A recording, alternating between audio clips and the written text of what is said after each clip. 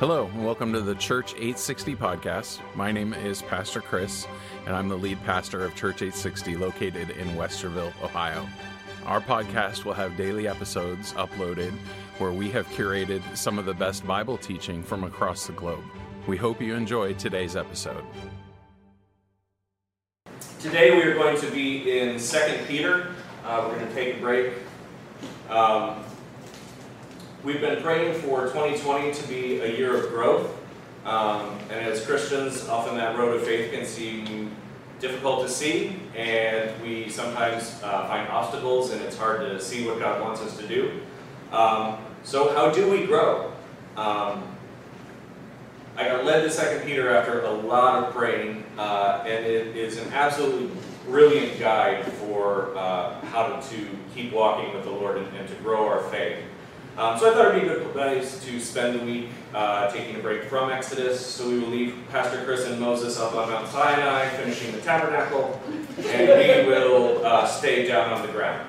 So, for a little while. I do want to add a quick disclaimer to today. I had some points of self-reflection that kind of came on me as I was writing this, that God put it on my heart to share. When I ask the questions, they are there for you to reflect on. Some of them might be a little tricky to confront. As I prayed on them, a couple of them I admittedly got some pretty sharp replies for myself. We're all on the road of faith together. These are not aimed at any one person, so if you feel guilt or feeling judged, lay it at the Lord's feet. He's talking to you for a reason, but I'm not taking shots at some people. So. We'll just start out by reading what we'll cover, and then we'll go back and break it down. So we'll start 2 Peter, verse 1, chapter 1. Simon Peter, a bondservant and apostle of Jesus Christ, to those who have obtained like precious faith with us by the righteousness of our God and Savior Jesus Christ. Grace and peace be multiplied to you in the knowledge of God and of Jesus our Lord, as His divine power has given to us all things that pertain to glory, to life, and godliness, through the knowledge of Him who called us by glory and virtue, by which you have been given to us exceedingly great and precious promises, that through these you may be partakers of divine nature, having escaped the corruption that is in the world through lust. But also for this reason, giving all diligence, add to your faith, to virtue knowledge, to knowledge self-control, to self-control perseverance, to perseverance godliness, to godliness brotherly kindness, and to brotherly kindness love. For if these things are yours and abound, you will neither be barren nor unfruitful in the knowledge of our Lord Jesus Christ. For he who lacks these things is short-sighted, even to blindness, and has forgotten that he was cleansed from his old sins. Therefore, brethren, be even more diligent to make your call and election sure. For if you do these things, you will never stumble. For so an entrance will be supplied to you abundantly into the everlasting kingdom of our Lord and Savior, Jesus Christ. Amen? Amen. Now, I know Paul usually gets the reputation for run-on sentences and not using semicolons, but I think Peter gave him a run for his money in part of this intro, so it's definitely worth breaking it down because one has to. So we'll start back at the beginning. Simon Peter, a bondservant and apostle of Jesus Christ. Just as a quick reminder, what is the definition of a bondservant? Group participation. Sip coffee. No? Okay. A bondservant is somebody who has worked for somebody for a time and decided that it's a good thing to stay with them, and they are willingly giving the rest of their life to devoting service to them. It is a willing slave, essentially. I think it's worth noting that Peter refers to himself first as a slave and then as an apostle who actually sat at Jesus' feet and had his feet washed by Christ and, firsthand. He's basically testifying to the experience of Christ led him to choose to surrender himself to the Lord's work for the rest of his life. Humility is key if you're going to walk with the Lord. We have to acknowledge we are less than God. We're flawed, and we're incomplete in and of ourselves. We can only ever see this tiny little slice of the world around us.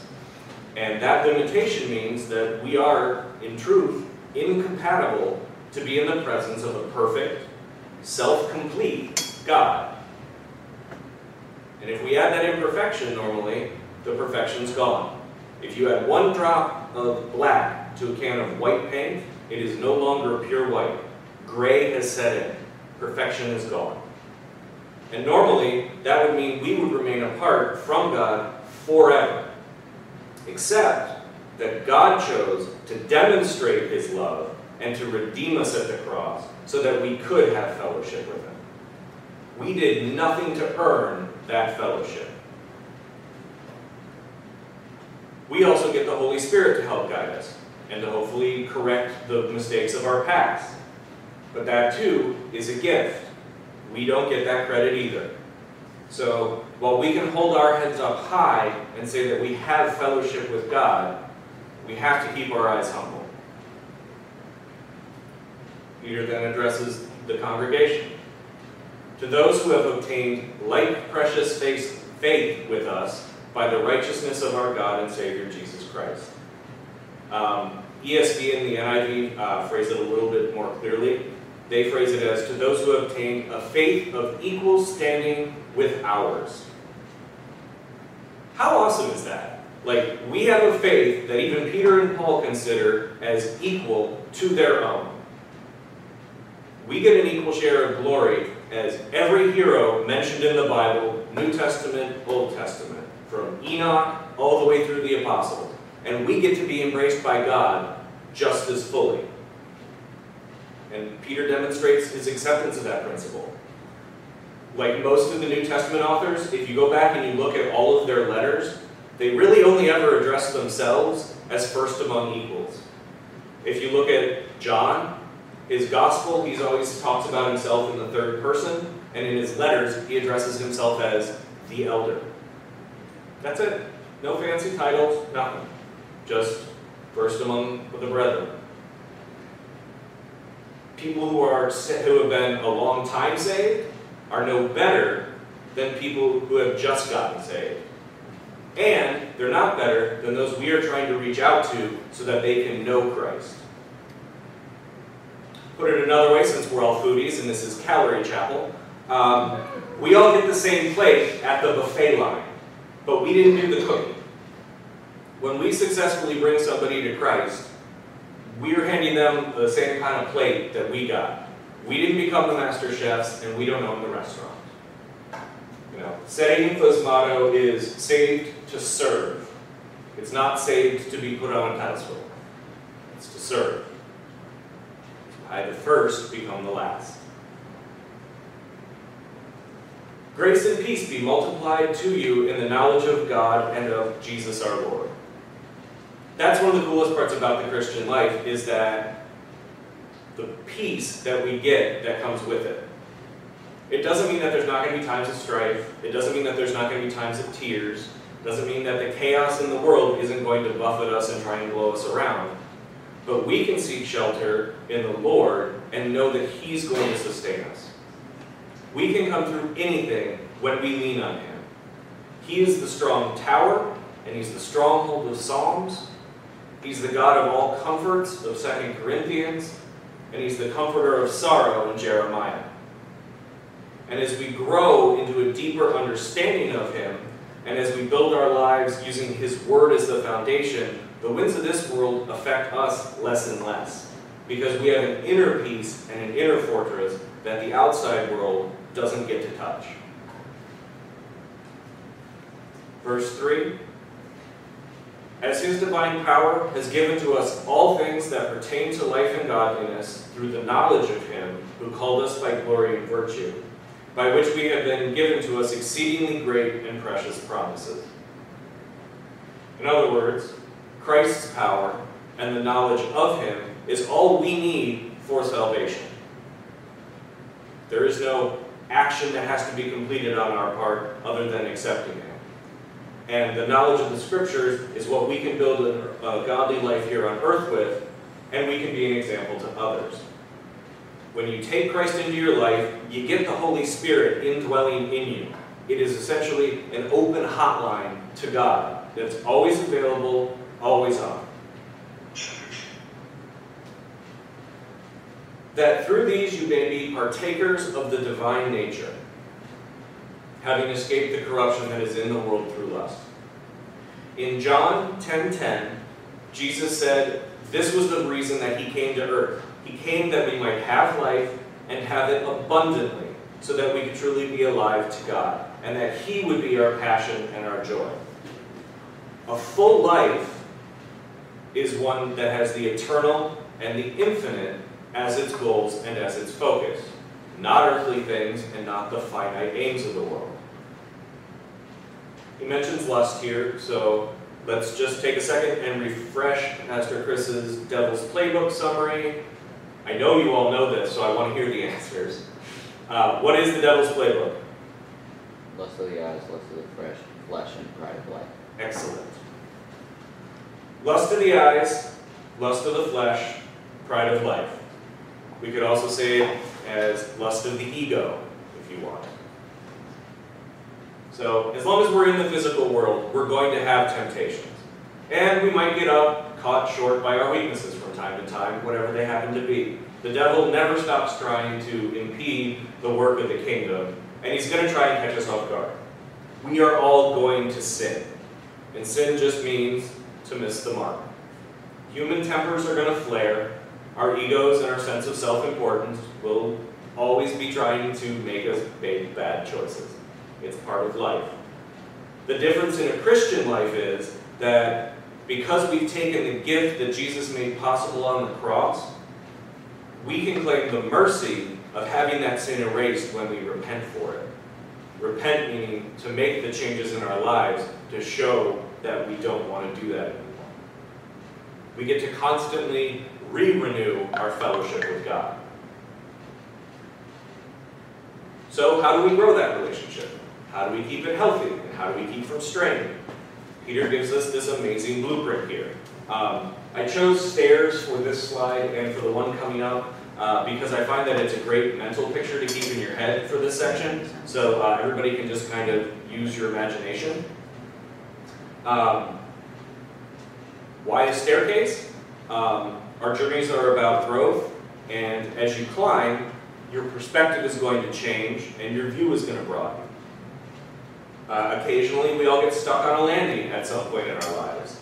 And when you hit a landing, there are often paths off that lead back into the world again. And sometimes we are called to go down back into the world. But you have to ask yourself, are you going down the hallway to help bring somebody else to the steps? Or is there just something really shiny down the hallway that you wanted to take a look at that isn't really the main focus? And if we're being really honest, most of us would rather be able to just hit an elevator at the bottom and skip the stairs, but God wants active participation, so we have to get our climbing shoes on. And also, like stairways, God gave us safeguards.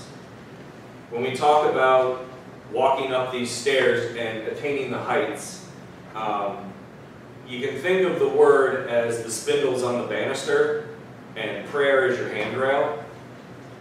They are your guide when it's too dark for you to see on the stairs, and you can lean on them when your human strength fails you. If we take that old adage about the 2 sets of footprints in the sand and God carrying you when you're too weak and there's only 1 set of footprints, I guess to put that in the stairs, he's like the acorn-powered chair lift that takes you up. So see, the metaphor holds. It's great. Reese, can you? Maybe. Hold on. Maybe. Sorry. Anyway, the picture, both on this slide and on the one that's coming, is from a new art installation in New York City. It's called The Hive.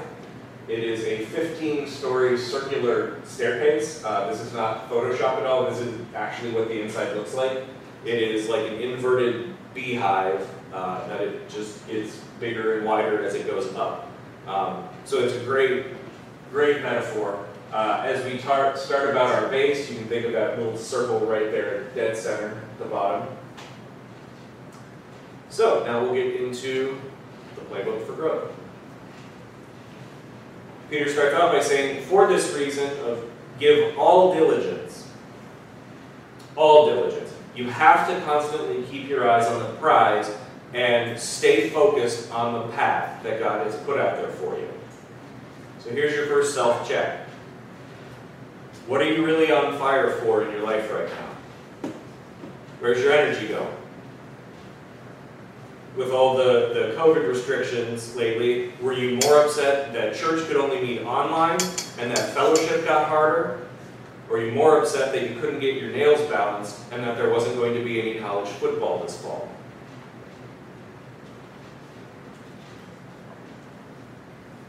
He then says, add to your faith virtue. So faith is going to be our starting platform. Hebrews 11:6 says that without faith it is impossible to please God, because anyone comes to him must believe that he exists and that he rewards those who earnestly seek him. Salvation isn't an accident. It isn't luck.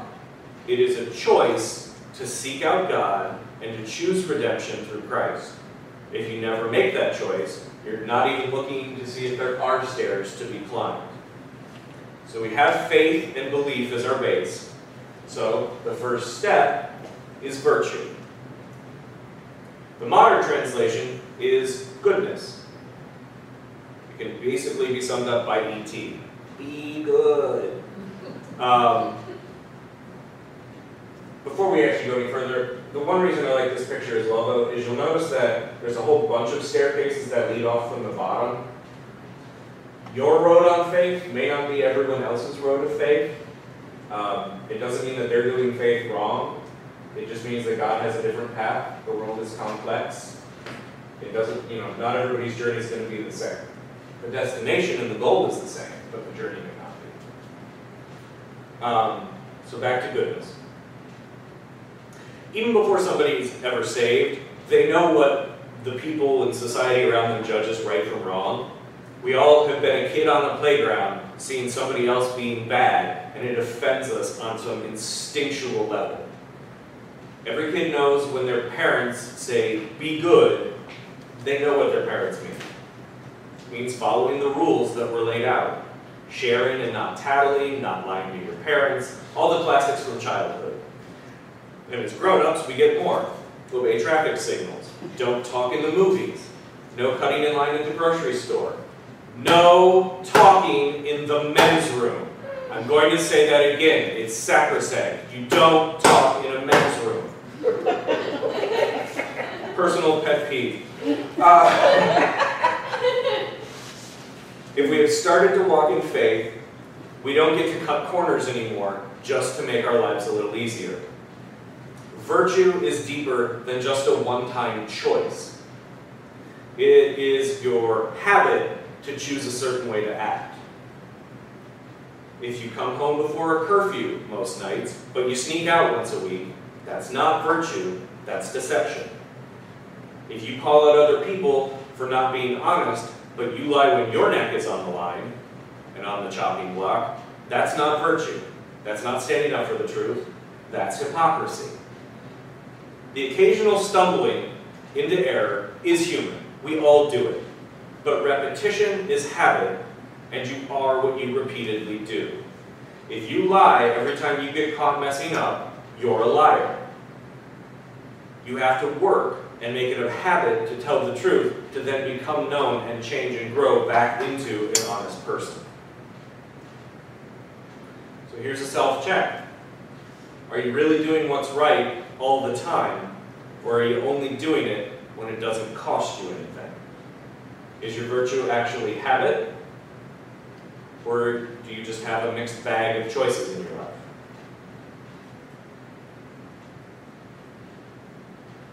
To virtue, we want to add knowledge. Knowledge as defined really simply as the awareness of something. But more deeply, it's its inner qualities and its relationships. Proverbs 9, chapter 10 says, "The fear of the Lord is the beginning of wisdom, and the knowledge of the Holy One is insight." Now, wisdom and knowledge a lot of times get used interchangeably, but they are different. Wisdom is actually using knowledge in a correct way. And it's exercising judgment based on what you know. Knowledge here, especially in this one, knowledge of the Holy One, is meaning you come to know about the Holy Spirit. For Christians, that's what it's being talked about. It's our running conversation with God. And when we first start out on this climb, we have to deepen that knowledge of who God is in us by paying attention to it, by reading the Word, by digging deeper in prayer, and by taking time with other believers. Psalm 1 sums up kind of where we're at in this stage and where we're at on the stairs as, "Blessed is the man who walks not in the counsel of the wicked, nor stands in the ways of sinners, nor sits in the seat of the scoffers. But his delight is in the law of the Lord, and on his law he meditates day and night." In other words, he's being good, and he's studying the ways of the Lord. And Philippians 4:8 gives us a little bit more detail of what we should be looking for. It says, "Whatever is true, whatever is honorable, whatever is right, whatever is pure, whatever is lovely, whatever is of good repute. If there's any excellence, or if anything is worthy of praise, then dwell on these things." That's what we should be growing in knowledge of. Verse 6, he says, to knowledge, we're going to add self-control. Because now we have an actual knowledge base from God to go on. We now understand some of the expectations about why some things are good and why some things are bad. Self-control is using wisdom then with the knowledge that we've gained. It's exercising your faith actively. It's using God's ideas of right and wrong instead of your own personal choices of right and wrong. It is trying to choose to be right over being comfortable. If you know what God wants you to do, for example, help others, that may mean you might have to skip a dinner with friends or movies if you were just going to be out hanging out and socializing, if you know that somebody around you needs help. To self-control, we add perseverance. Perseverance is the persistence in doing something despite difficulty or delay in achieving success. It's virtue squared, essentially. You know what is right, you have the ability to choose wisely, you can make the choice because you know it's the right one. And you're doing that more and more often. You're falling short, you're missing the mark, you're sinning less. It's growing from just a series of good choices into a real habit. Gradually, this process is where God can start to really refine us in our lives. This is where the waste metal comes away and you start to get that pure gold coming out of the furnace. It can often feel hard, it can be uncomfortable, and it can oftentimes feel like the results are taking forever. But very often, it will feel like a less immediately pleasurable way is being taken. But we're starting to look past the fleeting worldly desires and looking at something bigger, at the eternal. To perseverance, we gain godliness. Because we're gaining that viewpoint of the eternal, we get a deeper understanding of God and His role for us. And then we're not following earthly rules, just like our parents told us to, or because something is theoretically good for us. As we draw nearer to God and understand the opportunity that Christ gave us, we actually want to start to reshape our lives and our minds to doing things that God approves of, because we can feel God growing in us. To quote the philosopher Lao Tzu, he says, "Watch your actions because they become habit. Habits become character. Watch your character because that becomes your destiny." If we cultivate a Christian, godly character, an eternity with God is what awaits us. That is our goal as Christians, an eternity in God's presence. Verse 7. To godliness, add brotherly kindness. So now we're going to turn the corner a little bit. The first 5 steps that we just climbed were all internal. Now with brotherly kindness, we start growing by reaching out to and reaching out with others. None of us are an island. We live in social groups. We rub up against other people all the time. Brotherly kindness, at its most first glance, is almost as easy to theoretically understand as goodness. We have a conception of it. Paul says in Colossians, "Put on then God, as God's chosen ones, holy and beloved, compassionate hearts, humility, meekness, and patience." So if we've decided to follow in God's ways and we've come this far, we've put our desires to the side. And if we can set ourselves to the side, then we can help others out instead when they need it. It's us beginning to emulate God's sacrifice through Christ by us sacrificing ourselves for the betterment of other people. It's having understanding when they fail. It's making other people's hurt our hurt and making their pain our pain instead of judging them because they feel a certain way. It's allowing other people to shine even if we have to stand in the shadows. It's a chance for the Holy Spirit, instead of just working in us, to actually work through us and to work into the world. It allows us to encourage our fellow Christians in tough times, and it allows us to show by action to non-Christians the power that God's grace can have in our lives and that is available to them. So often this world is so blustery and chaotic. Words are just more wind. And in a tempest like the world we live in, even the right words can get blown away. But actions are solid and their effects are lasting. In the Old Testament, God explained to Abraham and Jacob his nature. But when he redeemed Israel from Egypt, they had knowledge. They had proof of what he meant. And with Christ, he showed the entire world how much he would sacrifice for us. And then finally, the last step, to brotherly kindness, add love. And that's the ultimate goal. Real, pure, deep, endless love. Why love? Because as John said in his gospel in chapter 4, God is love. Whoever lives in love lives in God, and God in them. God isn't loving. He is love. That's his essence. In Matthew 22, Jesus summed up all of the Old Testament law as saying, "Love the Lord your God with all your heart, and with all your soul, and with all your mind. This is the first and greatest commandment. And the second is like it. Love your neighbor as yourself." All the law and the prophets hang on these 2 commandments.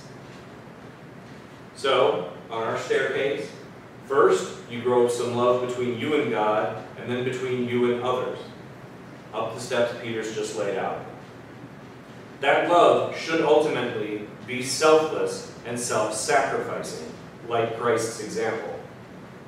As we climb higher on our journey towards God, we become less, and God, love, becomes more important. And we should be putting that love out into the world. That is how we exercise our faith. And that's hard. Here's your next self-check. Can you love somebody who has wronged you? Can you love people who hold a different belief than you? Can you love someone who has stolen from you? Can you love someone who has betrayed you? Can you love someone who has harmed your child? Can you love someone who has murdered? God can. God does. No matter the grossness of your offense, God is willing to forgive you once you recognize that need to be forgiven, take Christ into your heart, and you start to climb these steps. And that is what we are called to emulate and to try and aspire to as his followers. And success is summarized in the next verse. If these things are yours and abound in you, you will neither be barren nor unfruitful in the knowledge of our Lord Jesus Christ. You will receive any rewards that he has for you if you make a sincere attempt and you start to grow in him. If you keep the faith, success is assured. We get cautioned, though, in verse 9. He who lacks these things is short-sighted, even to blindness, and has forgotten that he was cleansed from his old sins. Being short-sighted means essentially you can't see anything but what's right here in front of your face. You're blind to the bigger picture, and it's usually tunnel vision. You're only reacting to what is directly in front of you, with no thought for long-term effects, and even worse, no thought to the harm that it's going to cause to others. It is instinctual, animalistic reactions, and it's with no thought to the consequences. I'm going to put it out there today that this is what we should be calling the social media perspective.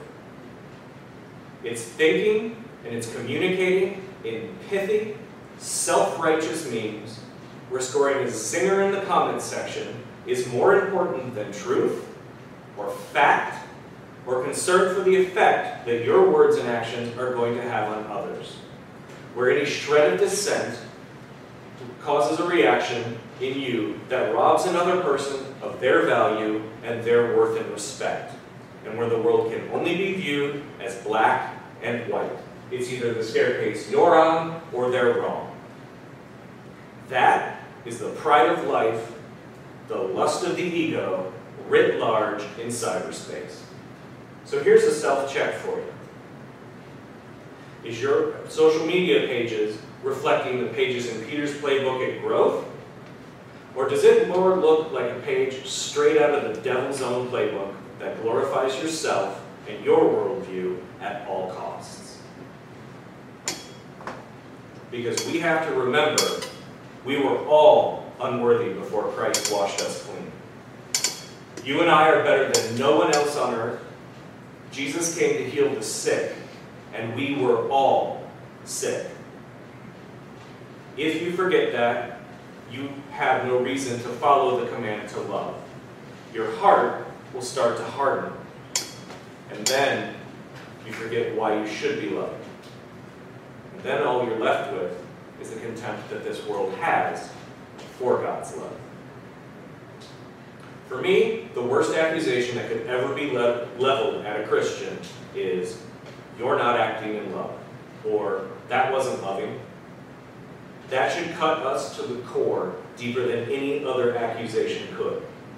No love means no godliness, in spite of our knowledge. It means we stopped climbing, and we've lost our way as individuals, and collectively as a church as a whole.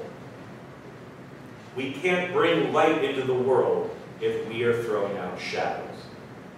If we're not humble, we become self-righteous, and then the pride of life dictates our actions. And that means that fulfilling Christ's command to love others, half the sum total of his teaching, just flew out of our grasp.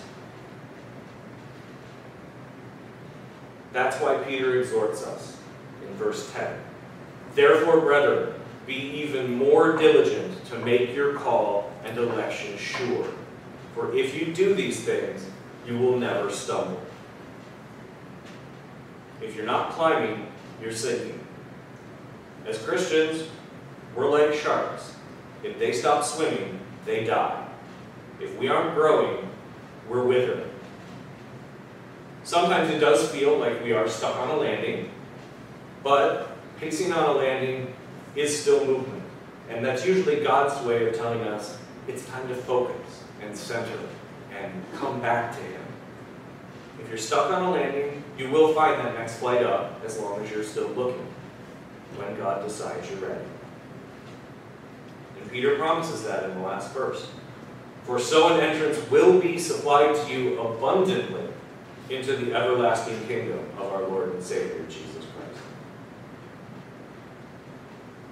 So just as a final thought, we know that God is all-knowing. We know that He is love. God is also omnipresent. He is everywhere, in everything. He is in the space between every physical thing. He can always meet you wherever you are. Doesn't matter where on those stairs you are. You can't run from him any more than you can run from yourself. You might get distracted. You might try to willfully cover your eyes and ignore that presence, but he is there all the same. There is always love there for you, waiting to help you when you need it, needing to push you forward when you need it, not necessarily when you want it, but when you need it. And he is there to safeguard you if you get too close to the edge. And most importantly, he promises us that at the end, when we finish our climb, he's there with our eternal reward, which is love and grace with him, everlasting. To anybody watching who hasn't taken that first step of faith, I invite you to take a moment and to start your climb with the Lord. We all need this kind of love and grace in our lives. And if you see the need for that in your life, ask Jesus to come into your heart and to wash those sins away and to take the Holy Spirit on as your guide and as your compass as you move forward. He's everywhere. He's already waiting right next to you to come in. And I also invite everybody who feels like they have come to a landing on the stairway of their life to take a moment as we pray and close to ask God to renew them and to give them a new focus to start climbing again. Stand and close in prayer.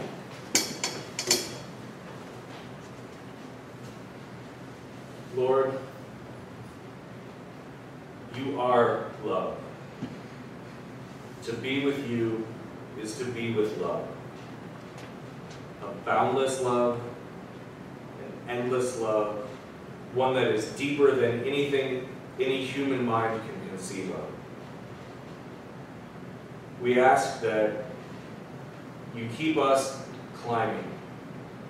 We ask that your word inspires us to keep making the path ahead one that's the path that you set out before us, one that is the will you would have us exercise for you, one that helps us grow closer to you, Lord. Because by growing closer to you, it will ultimately help us grow closer to everyone around us down here on earth. And this world needs more of your love in it, Lord. Just ask that we can be tools in your hand to guide us, to bring your light farther into the world that is so overwhelmed with shadows right now, Lord. May you give us the courage to keep climbing despite the heights. We know that you are our anchor against the winds. And we just ask that you constantly help us to keep you as the focus of our lives as we move forward. In Jesus' name. Thank you for listening to today's episode of the Church 860 podcast. We hope that you've enjoyed it. If you have, we ask that you would like and subscribe to the podcast so that you can get daily updates. If you'd like to know more about Church 860, please visit church860.com. Thank you. God bless.